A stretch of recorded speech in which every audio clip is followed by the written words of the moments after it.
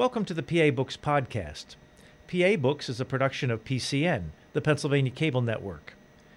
This program features interviews with authors of books on Pennsylvania people, history, sports, business, nature, and politics.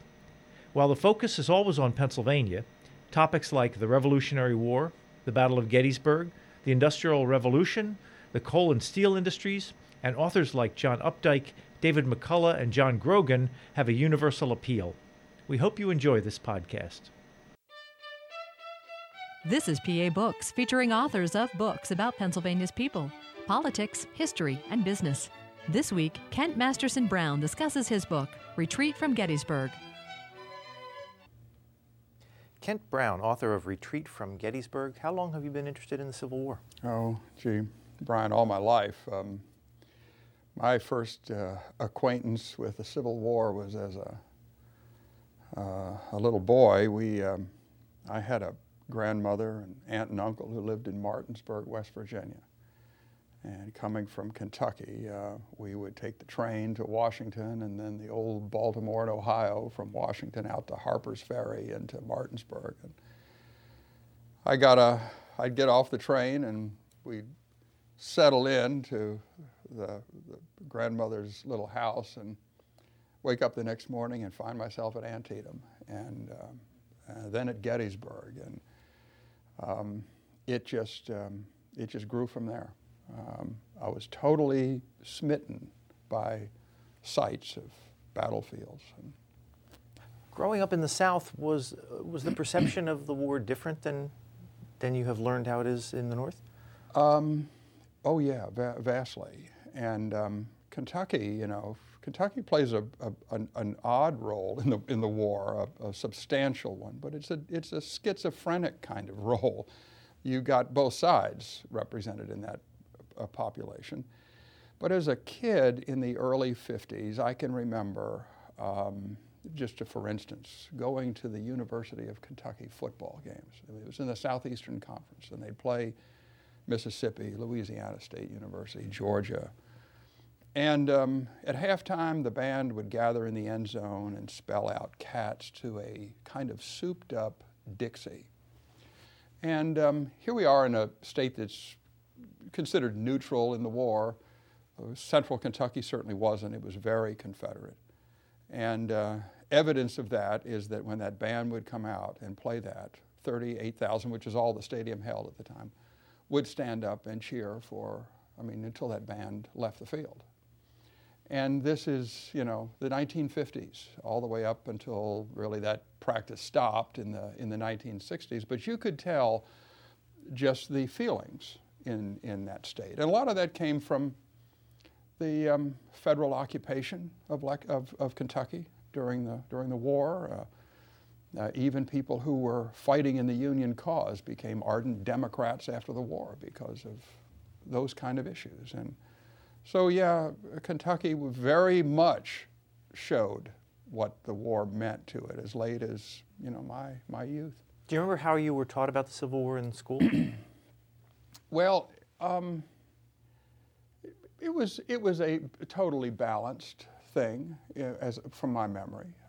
There was never any attempt to try to lift one over the other. And followed textbooks that most kids would have looked at, and teachers who tried to present it in a very balanced form, except for one. I do remember one wonderful teacher I had in junior high whose name was O'Hare, and I think she thought maybe it might be close to O'Hara. So it was kind of my Gone with the Wind introduction. She was very enamored with the Confederate cause and Confederate personalities, but really it was a harmless thing, and generally speaking, it was all very balanced and fair. It's just that there was this current that you'd feel when you'd go to a ball game or a party or talk or whatever. When the subject came up, you could feel it. And to this day, there's still a lot of that. Now, your book is called Retreat from Gettysburg. Did you sit down and say, okay, I'm going to write a Gettysburg book, and then start looking around for things that hadn't been done, or was there something about the retreat that intrigued you? Well, I'll give you a fun tale about me becoming interested in this. Years ago, I remember going to an old relic dealer living outside of Gettysburg, and I acquired then a company-size First National battle flag that had been used during the war. It had written on the tie end of the flag, "Captured at Monterey Gap."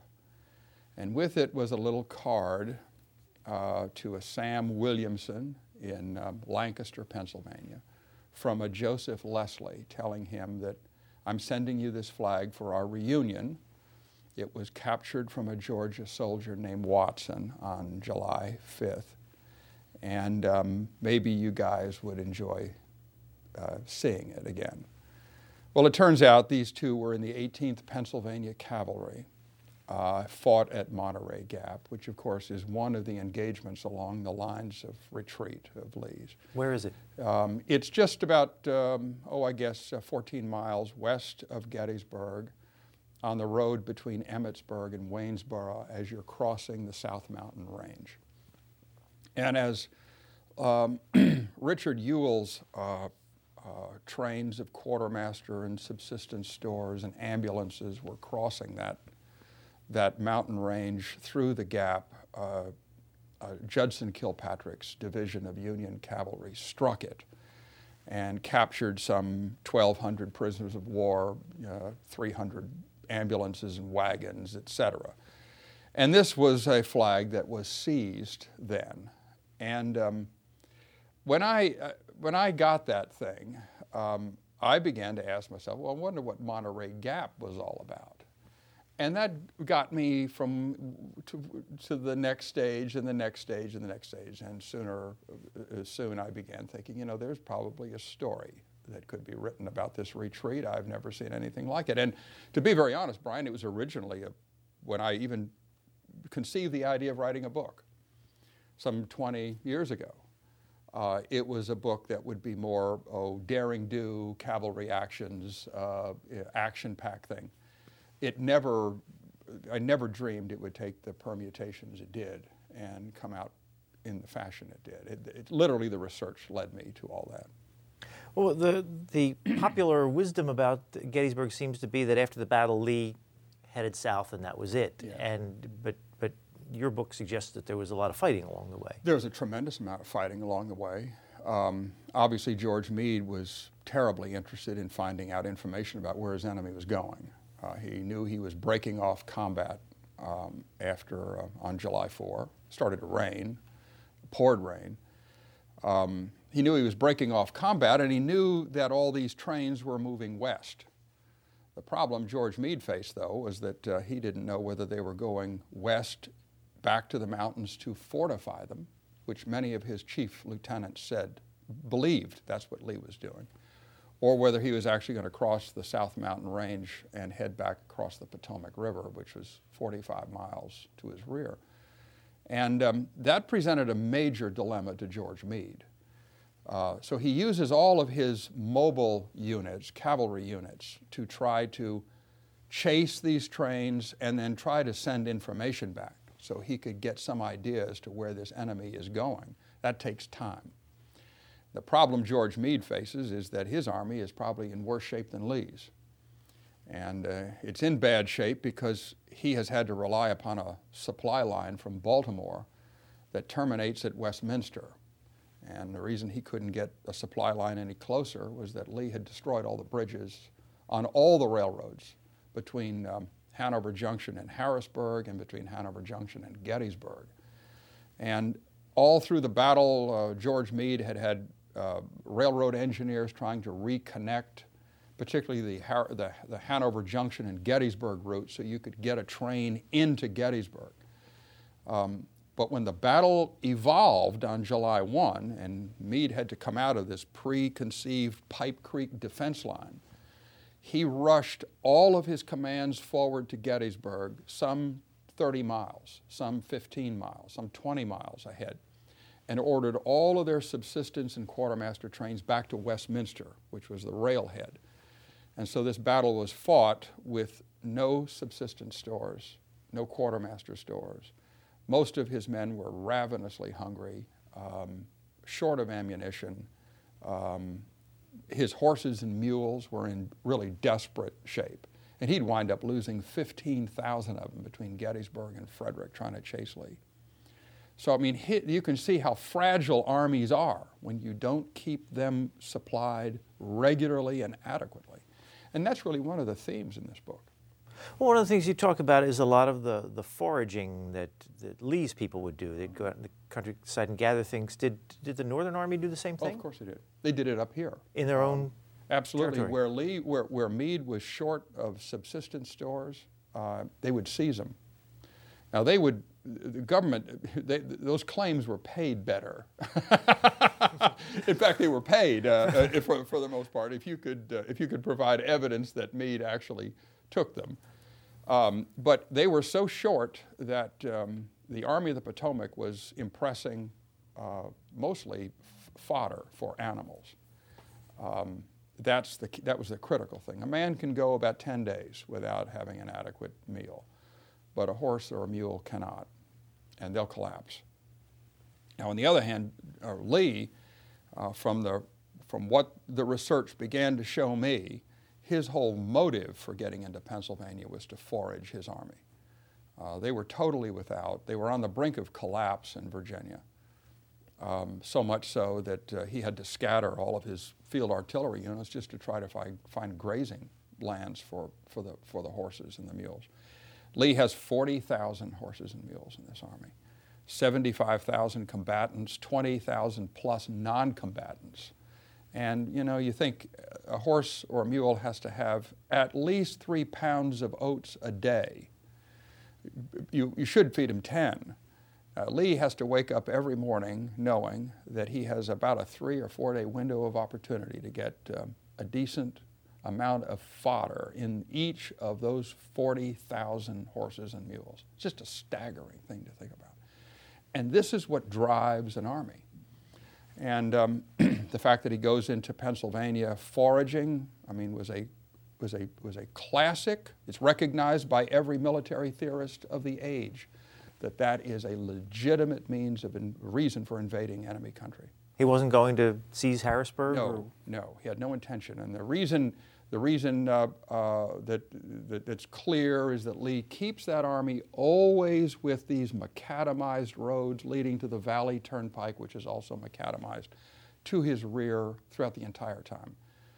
He relies upon that line of supply all the way to Staunton, Virginia, and then by rail to Richmond for his communications with his government, to receive convalescents back to the army who are constantly moving up and down the Shenandoah Valley to his rear.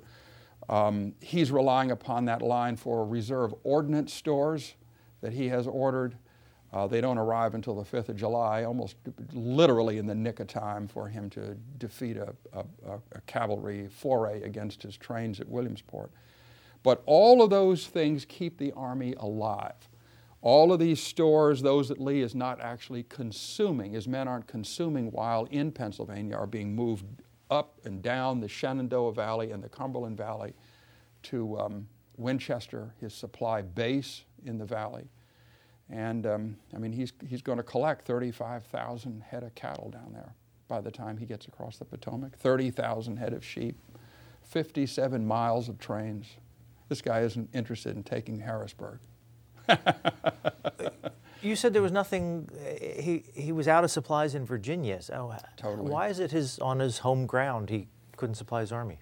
They've been fighting in central Virginia for 2 years. And one has to just begin, you see literally the size of what Lee confiscates and impresses in Pennsylvania. In the 2 weeks, 1 corps is there. And then the remaining 2 corps are there for a lesser period of time. But they managed to seize trains this big, 57 miles of them, 35,000 head of cattle. Actually, it was almost 50,000. Some of these were left along the roadside, some drowned trying to cross the Potomac River as they were being herded across. But he gets clear into Virginia, 35,000 head of cattle, 30,000 head of sheep, thousands of hogs. Now, if these 2 armies had campaigned in that region for 2 years, You can just imagine. There's nothing left. And that's the problem. And some of the photography we have of the area in central Virginia illustrates a barren wasteland, just a wasteland.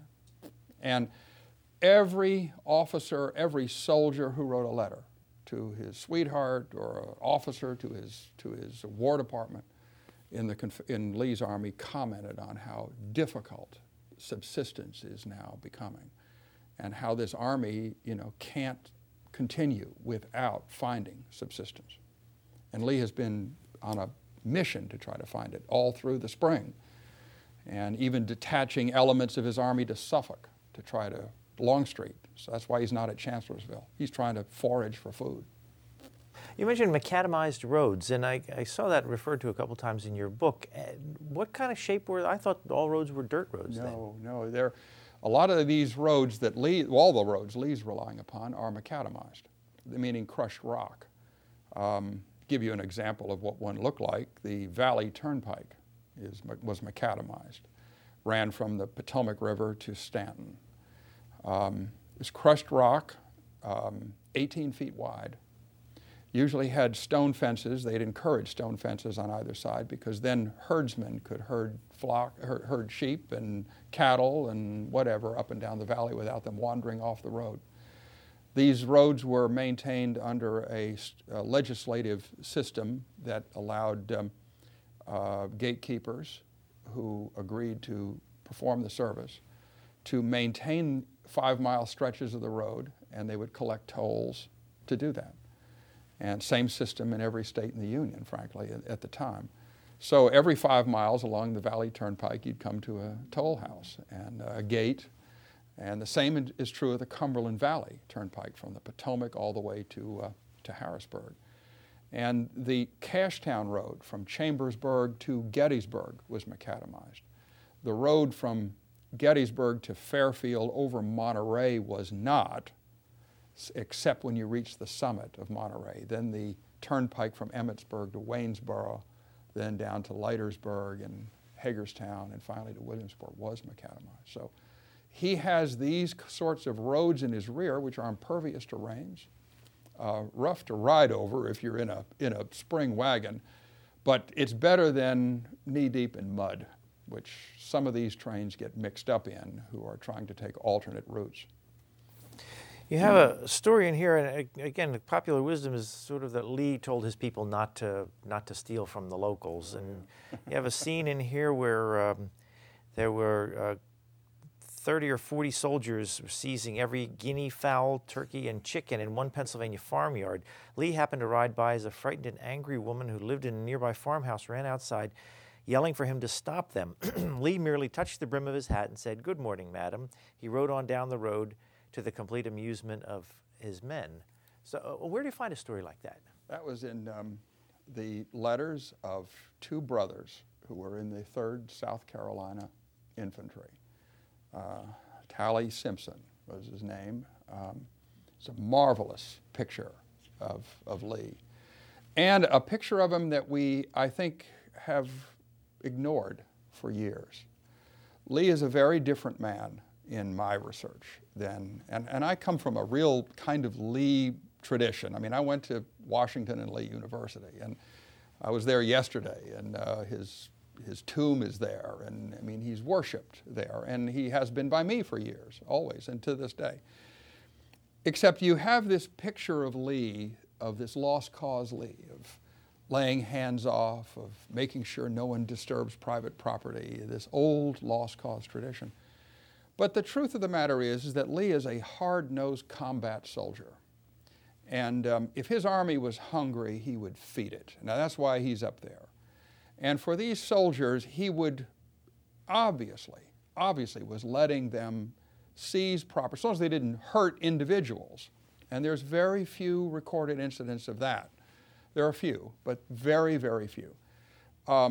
He still would allow them to purchase, acquire, however they did it, foods for themselves at the time, so as to save his own stores that he is seizing through quartermaster services and subsistence services, so they could get back to Virginia and feed that army for the ensuing campaigns, but let the soldiers eat what they can find.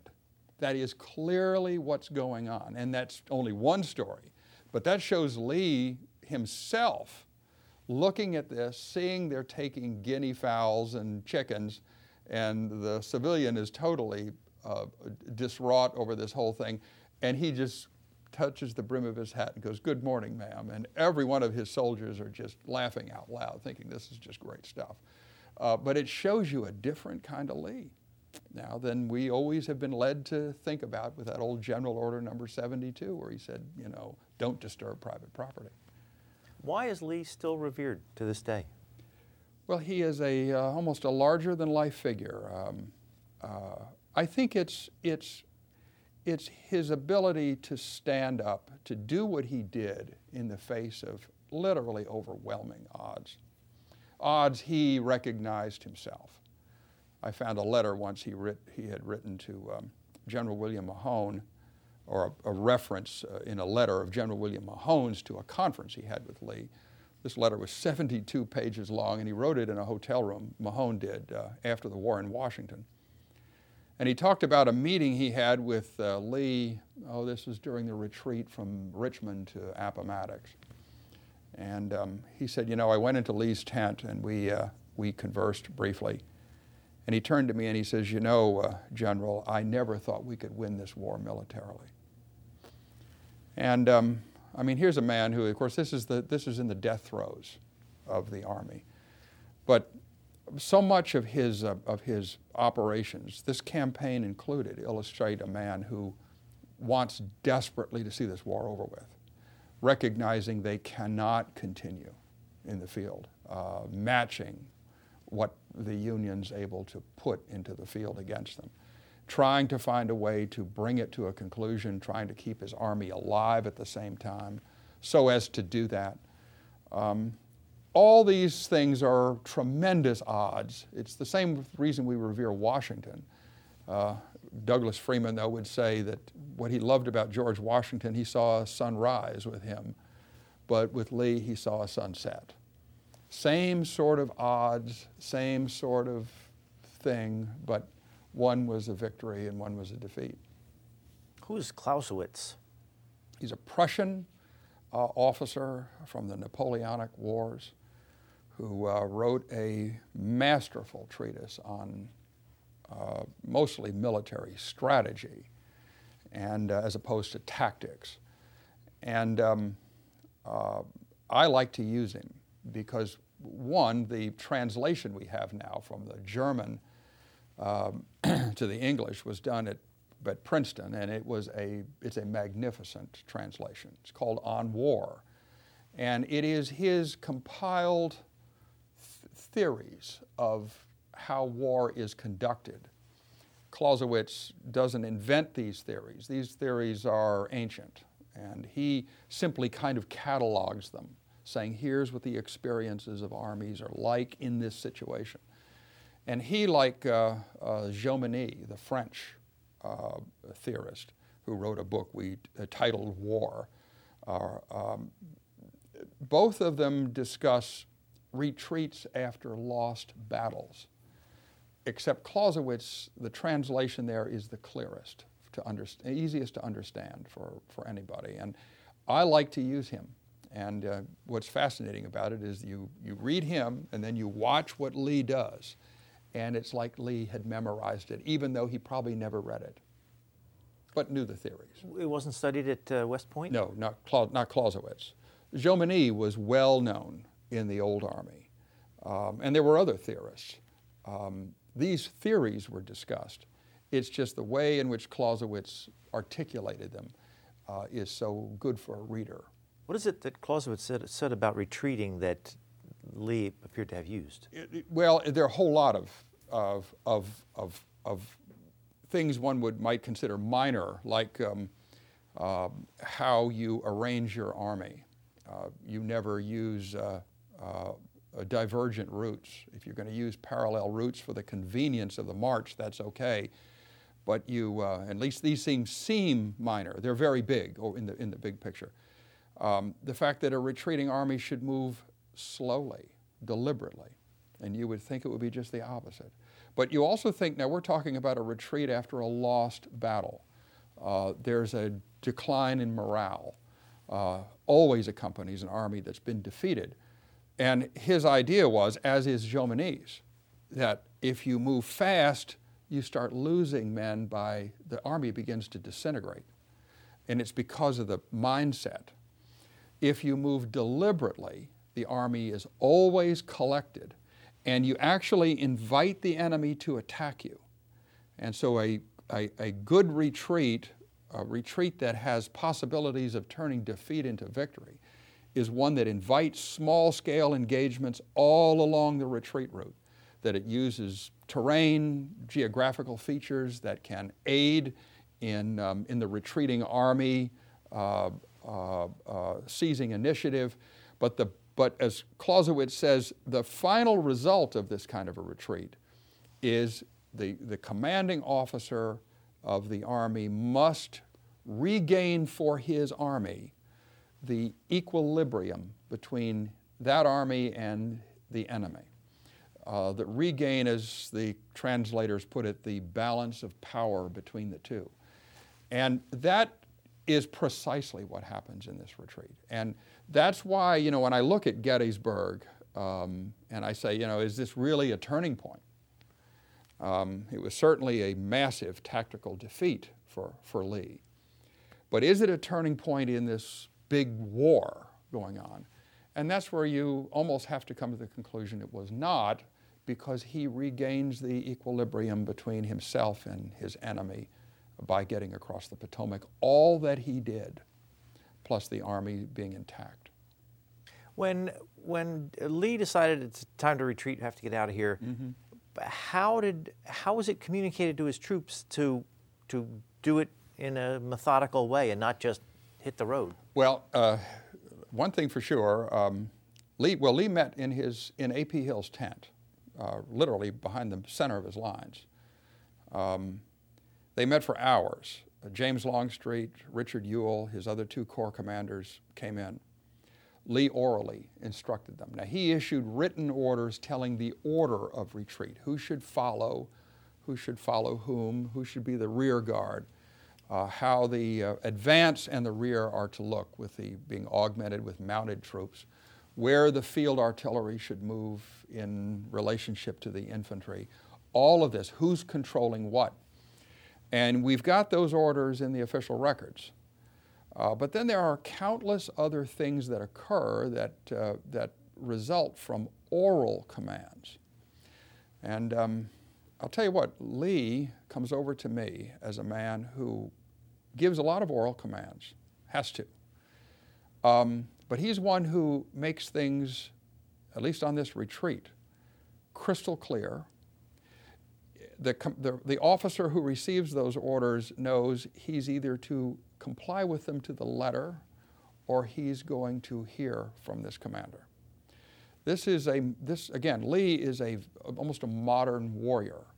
He can micromanage these officers. There's evidence of it, tremendous evidence of him just micromanaging every move they make. Lee never seems to sleep. He's in the saddle constantly, overseeing the movements of this army. So you've got a command staff of the army, the commander and his staff, who are overseeing it. You've got lieutenants, corps commanders, division commanders who are admonished exactly what this commander expects. And this army responds. It does exactly what this man demands they do. And you almost see this picture of this army being moved by the force of will of this commander. And again, a different Lee than the tradition I've always known of this laid back, doesn't get too involved in everybody's business, gives these commands and lets his lieutenants fill in the blanks, so to speak. You hear this a lot, and boy, it's not so. This man's on top of everything this army does. Did he know exactly where his army was headed when they left Gettysburg? Oh, absolutely. Oh, absolutely. He tells them in writing where he's going. We're going to cross at Falling Waters. He orders to cross the Potomac. We'll cross at Williamsport, where we cross to get in here. This is Williamsport, Maryland. right on the C&O Canal. And they all know exactly where this army is moving.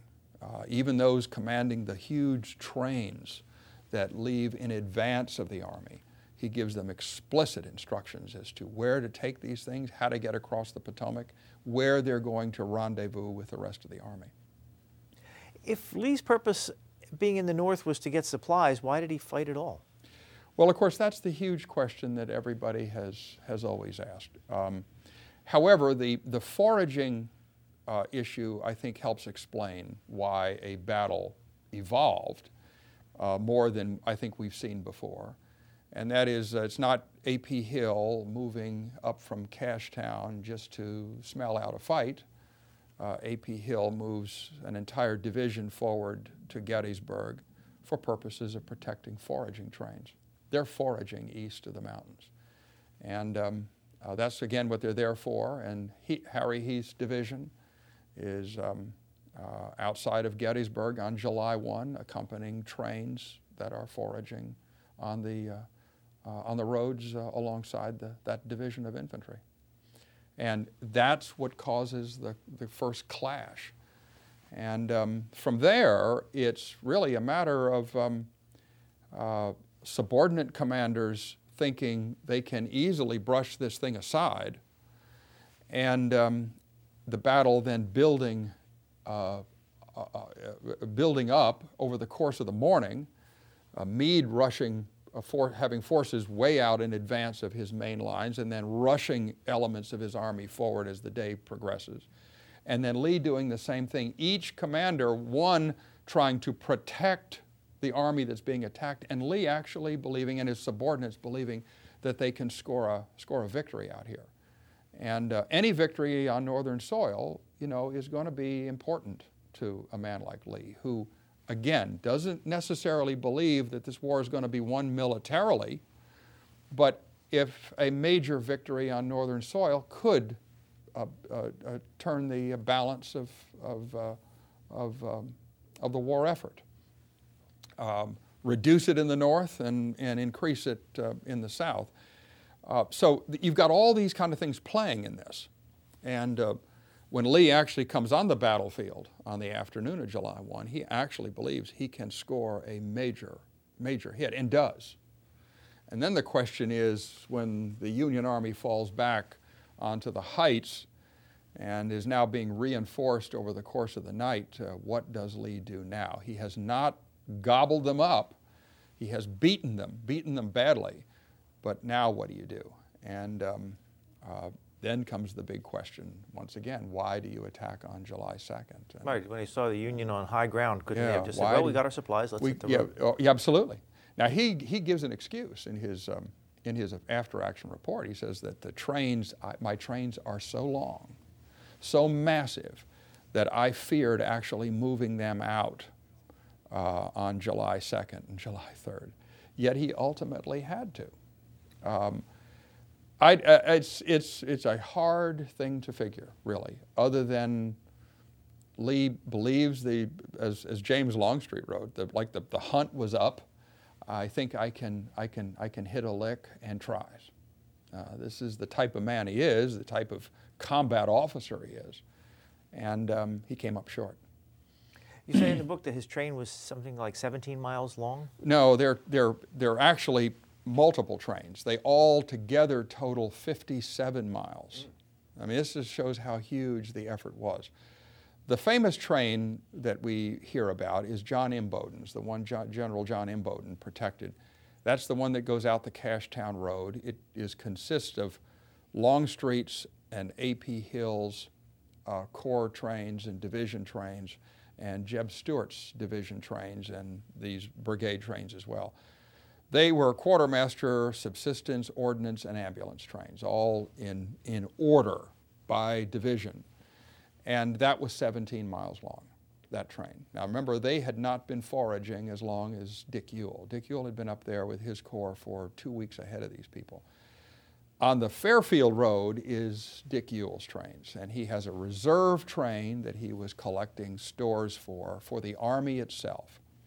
That was parked 8 miles in Lee's rear. That thing was 20 miles long. And once that train cleared Fairfield on the road toward Monterey, then each of Ewell's division trains follow it. And each one of those are 7 miles long.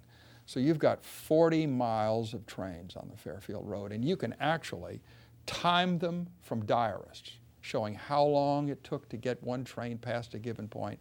When the nose of that train reaches Hagerstown, the rear of it is still coming out of Gettysburg.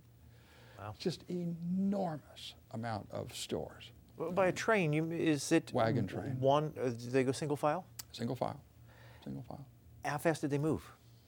Well, for instance, the Imboden's train was timed by people. They claimed it would take 36 hours to pass any given point. There's a good example. That's 17 miles. So you can see how long a 40-mile-long train would take. Wouldn't that make them enormously vulnerable to attack? Of course. And you can't defend a 40-mile-long train. Hence, this is what Lee said in his after-action report. It was his great fear was those trains. They're so big. And that was the first glimpse I got when I was doing this research of, how big are these things? I mean, I had no idea. And but then I started going after one diary after another, one report after another, and you could begin to start time them. And then there were some people who actually witnessed them to give you an idea of their length. And there were at least 4 different diarists who could record Ewell's trains being 40 miles long. I mean, and how long they would take to pass each point. The reserve train took, it started somewhere in the neighborhood of 3 o'clock in the morning and didn't clear Fairfield until 2 o'clock in the afternoon. So there's an example of just how big that thing was. Well, how long did it take Meade to figure out that Lee was not fortifying the mountains, and did he take after him then? Oh, absolutely he did. Now he has cavalry units moving on the flanks, trying to reach the flanks of those trains. Some do, some actually attack them, like at Monterey. Then they're attacked again at Hagerstown on the 6th of July and Williamsport, but all of those attacks are repulsed. Meade actually pushes one of his corps all the way through Fairfield behind Lee's retreating army, not to provoke a general engagement back there, but for John Sedgwick to tell George Meade what Lee's doing. Is he fortifying those mountains? And on the evening of the 5th of July, John Sedgwick had to tell his commander, it appears as though they're fortifying the mountains. Meade countermands all the orders of the army to move toward Frederick. He waits until the next morning. The next morning is dense fog. This is the 6th of July. And he does not find out until a cavalry unit moves up the Maria Furnace Road toward Monterey sometime around mid-afternoon of July 6, and finds that where they had seen all the campfires, even in the driving rain, they would be lighted, where they had seen those the night before, the army had left. So riders go back out to George Meade and they say he is now moving into the Cumberland Valley. Meade reissues the orders he had countermanded 30 hours before, and the army now moves toward Frederick with the idea of moving through the next available pass, which is Turner's Pass and Fox's Gap and Crampton's Gap, to confront Lee outside of Williamsport. And believe me, Meade's army moves with just enormous speed. But these men still haven't been fed. None of them have been fed. This is now the 6th of July. And this is where he's going to start seeing horses and mules breaking down. He's going to lose 15,000 of them trying to get there. And some of his field artillery can't even be pulled across the mountains. He still didn't have his supplies? No, see, they're all still in Westminster, and he couldn't move that base. His fear was, if I move the base to Gettysburg thinking Lee's fortifying the mountains, okay, I might get my army fed. But what if I'm wrong and Lee is actually moving down?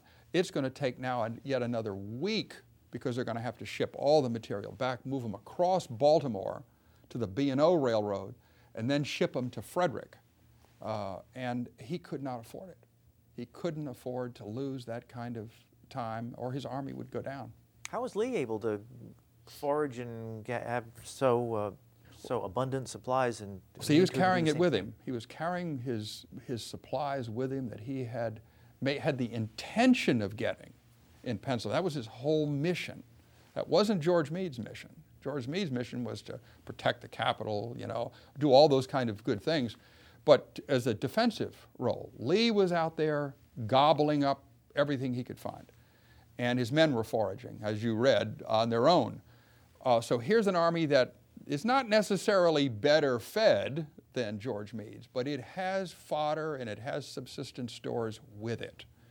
And even the newspapermen who were following George Meade's army complained that here we are in our own country, yet Lee is the one falling back on his own base.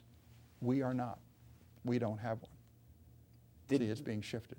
Were there friendly local residents around Gettysburg friendly to the South who helped him out? You mean Lee? Lee, yeah. No, I mean, clearly not. He had to confiscate what he got, hand him, and it was a regular, he issued orders on how to do this to each quartermaster and to each subsistence officer. Go up to a farm, say, this is what you want, pay them the market price. In Confederate money? In Confederate script. I mean, and we all snicker at that. But then, I mean, if the Confederate government ultimately won this thing or was ultimately recognized, it'd be worth something. But it was all they had. And so they were paid, unless they put up a resistance, and then it was seized. Or they tried to hide it, and Lee said, take it. And but what's just phenomenal is that, back into the mid-'90s, while I was working on the research on this thing, I got a telephone call from the curator at the Museum of the Confederacy in Richmond, and he says, Kent, you might have something here of interest to you. And I said, what is it? And he said, they're just some quartermaster records. And he says, they've never been opened. And that really, keyed my interest, so I went over there. And tied up in red strings, never been untied since 1896 when they were given to the museum when it was established. We opened them up, and here are these enormous grids with the article that Lee wants across the top. Down this left-hand side were the property owners they were taken from. On the right-hand side was the amount of money paid, and in all these boxes were the numbers of each article they got from each property owner. And these were all from James Longstreet's Corps, some from A.P. Hill's, the only ones known to exist. But they show a systematic effort of stating exactly what's needed in this army to keep it going, and showing how much each quartermaster of each regiment, of each brigade, of each division, of the corps is getting. So you could chronicle just how the effort that's going on either side of this army. Even while the battle's raging, quartermasters are out there seizing property. It's amazing. How much time did you spend in dusty old libraries with documents like that? I love dusty old libraries. Tons, even on family trips. My wife's a great sport about all this. She loves history too. We would go into repositories and while we're on a trip, and when I'm on a law trip, I find a repository and go over to it, spend some time, and I mean it was just countless hours, and some of them were fruitful, some of them not, and then so many people got to know what I was after that I would get calls periodically, and this was one of them. And as I told John Koski, who he's the curator at the museum, as I've told him, and I've said in the acknowledgments of the book, it was just totally decisive, that find. And never been, quartermaster records seem boring. Who wants to look at how many shoes an army gets? But when you look at it in context of a campaign like this, it becomes a very powerful instrument to examine. Speaking of research for this book, you thank the National Baseball Hall of Fame in Cooperstown, New York. What did you glean from the Baseball Hall of Fame about this? Interesting. What they had there was a painting of Abner Doubleday. But Abner Doubleday is a very young officer. And the painting was done of Doubleday up at the site of a Union battery overlooking the Potomac River at Williamsport. And I actually thought of using the illustration in the book. It's a glorious little painting. But I never, we hit the number I felt and the press felt we could use, and this one just didn't make the cut. But it was a painting showing Union troops moving from Williamsport across the Potomac, wading the Potomac at the ford to go into then Virginia, now West Virginia. And it's one of the greatest illustrations of that ford I have ever seen. And done in 1861, and it shows 1861 troops. But here is clearly the C&O Canal, the pivot bridge over the C&O Canal, down to the ford. You can see all the scenes. You can see Lemon's Ferry and the house Maidstone on the Potomac across where the ferry boat operator lived, Robert Lemon. And all these sites were critical to Lee's retreat because he uses that same ferry, the flats on that ferry where this army is crossing. And by looking at this painting, you can see exactly where the ford was. And so it was a very interesting, very, very interesting illustration. And of course, Doubleday, of course, the founder of baseball, they say. Theoretically, yes. Now, you have a lot of pictures in the book, and a few of them are listed as never before published. Never before published. Do you have a personal collection of Civil War pictures? No, what I did over the years, I collected these illustrations. Some of them are from private collections. Some I just purchased. The positive prints. One of them that I acquired was years ago. It was an old print made about 1880 of the site of Falling Waters. Now that's a never before seen image of William Tipton showing the site where the pontoon bridge was that most of Lee's army crossed. It's never been seen before. It's a magnificent picture done in the winter so you can see all the dwellings on the West Virginia shore. There's an illustration of George Emack, whose little cavalry company, two companies actually, defended all of Kilpatrick's division up at Monterey, and General William Tidwell in Virginia had done some work on Emack, the Confederate Secret Service, and Emack played a minor role in that, and he happened to have that picture, and I called him up and actually trying to get information from him, and he said, well, I have a portrait of George Emack. It's never been seen before. And then pictures of the bottomland at Williamsport where, 6,000 of Lee's wagons were parked along that bottomland. That's never been seen before as it would have looked right after the war. There's some fascinating images there, I think. Can you explain how a pontoon bridge works? Yes. I'll explain how the pontoon bridge at Falling Waters worked. There were 26 pontoons. These are like huge boats, like a big gondola, and they'd float. And these were, they traveled on wagons that were built to hold them. So you literally 26 wagons hauling each one a pontoon.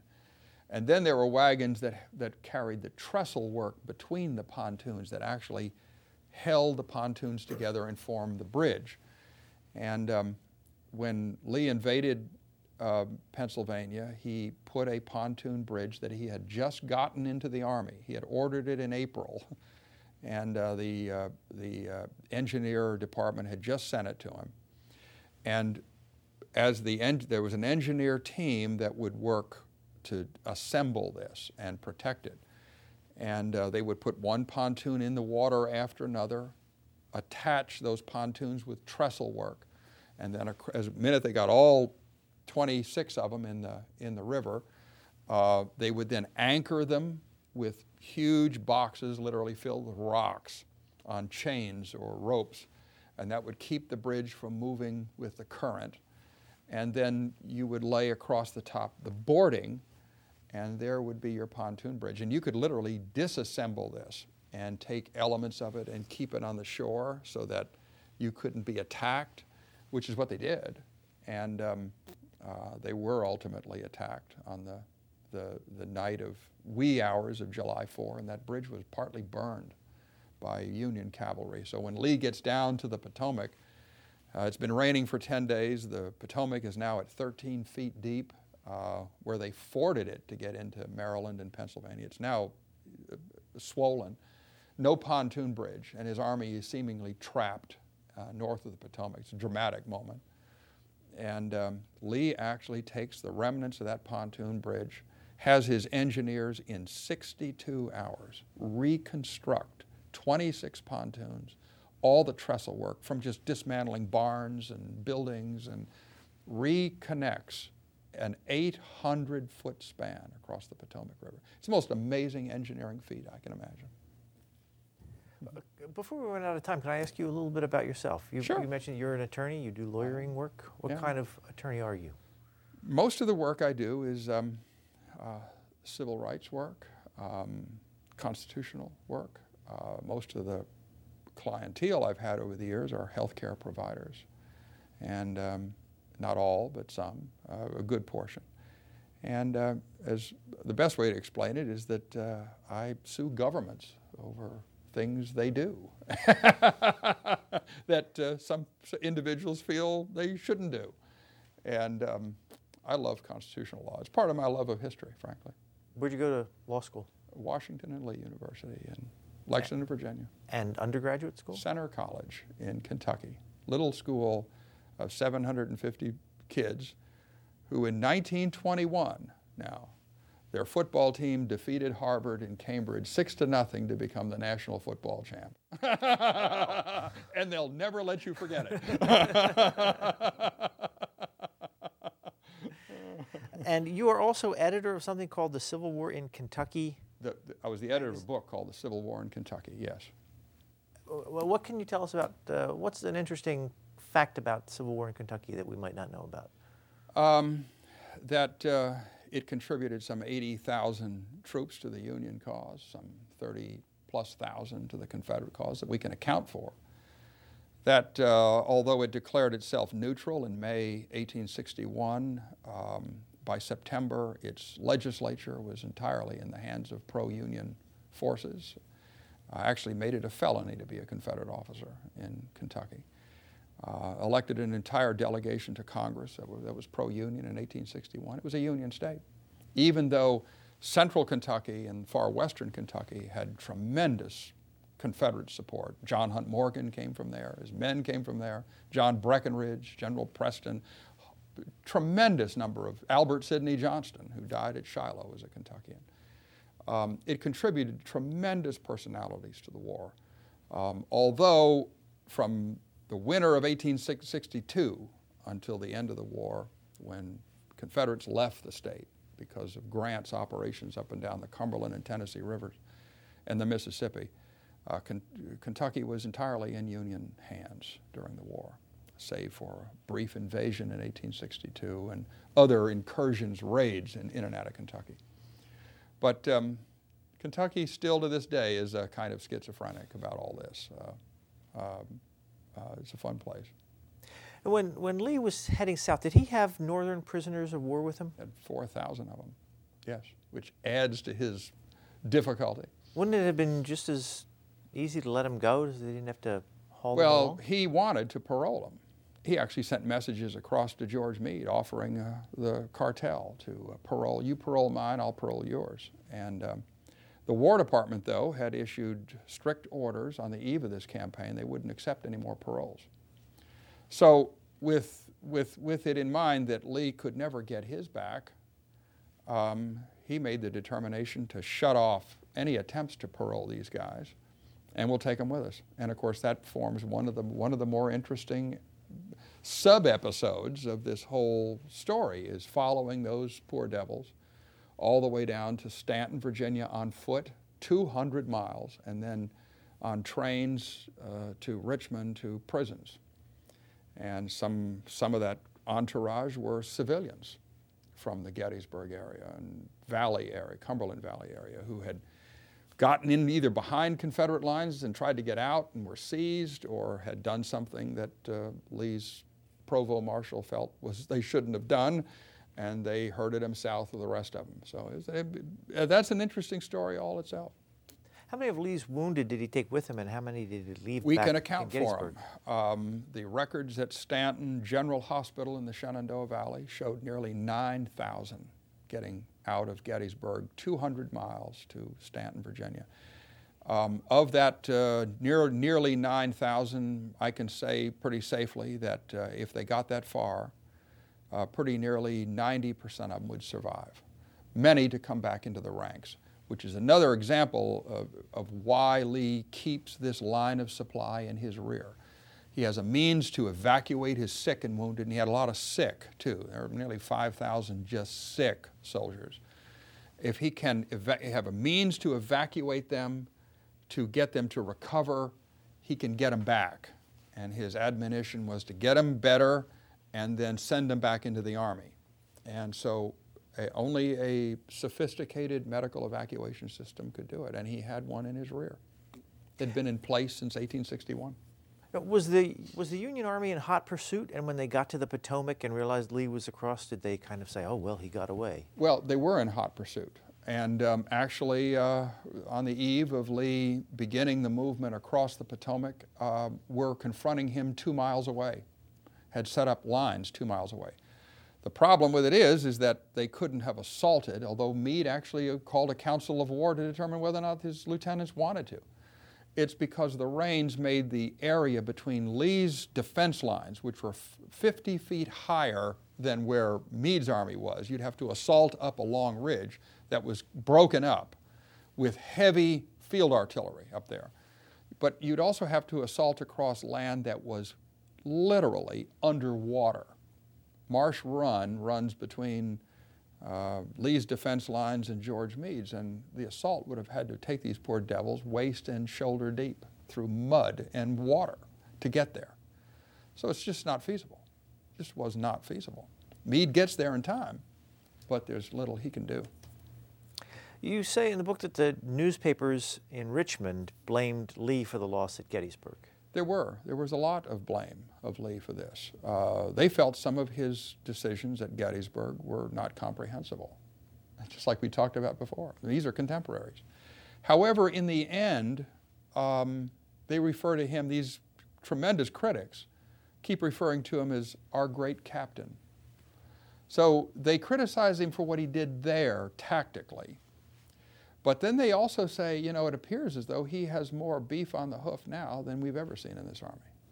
So they can see the benefits of the invasion that Lee gets across, but they somewhat castigate him for some decision making. Yet, remember, not one of those reporters was allowed anywhere near that army. During the Gettysburg, the battles, Lee would never have him near headquarters. He would never share after-action reports with him. These guys were getting their information from wounded who were being taken across the Potomac River. One newspaper reporter said, I know as much about this army. This is a Richmond paper. I know as much about this army as if it were in the middle of Africa. I mean, that just shows you what a blackout there always was around Lee's headquarters. He would not tolerate anyone near him. It took you how long to write this book? Well, it took nearly 20 years of research and writing. And of course, I'm not a full-time professional historian. I have to do this in the midst of earning a living, doing other things. But 20 years, and it took about 4.5 years to actually compose it. Do you have another Civil War book in you? I have 3 going now. One a reminiscence of one of Morgan's men from Kentucky. I'm doing a small work on the Lincolns in Kentucky. The National Park Service asked me to do a title exam on one of the Lincoln boyhood home in Knob Creek. And it's a story of all the legal difficulties of Abraham's father and how he lost every piece of land he ever had in Kentucky. It's an interesting little tome. And then I'm doing another major work on the Antietam campaign, the first invasion of Maryland. Well, we'll have to keep an eye out for those. This is the book we've been talking about, Retreat from Gettysburg. Kent Brown, thank you very much. My pleasure. Thank you for having me. You've been listening to a podcast of PA Books, a production of PCN, the Pennsylvania Cable Network. We'd like to hear from you. Our email address is pabooks@pcntv.com. Like us on Facebook to learn more about PA Books.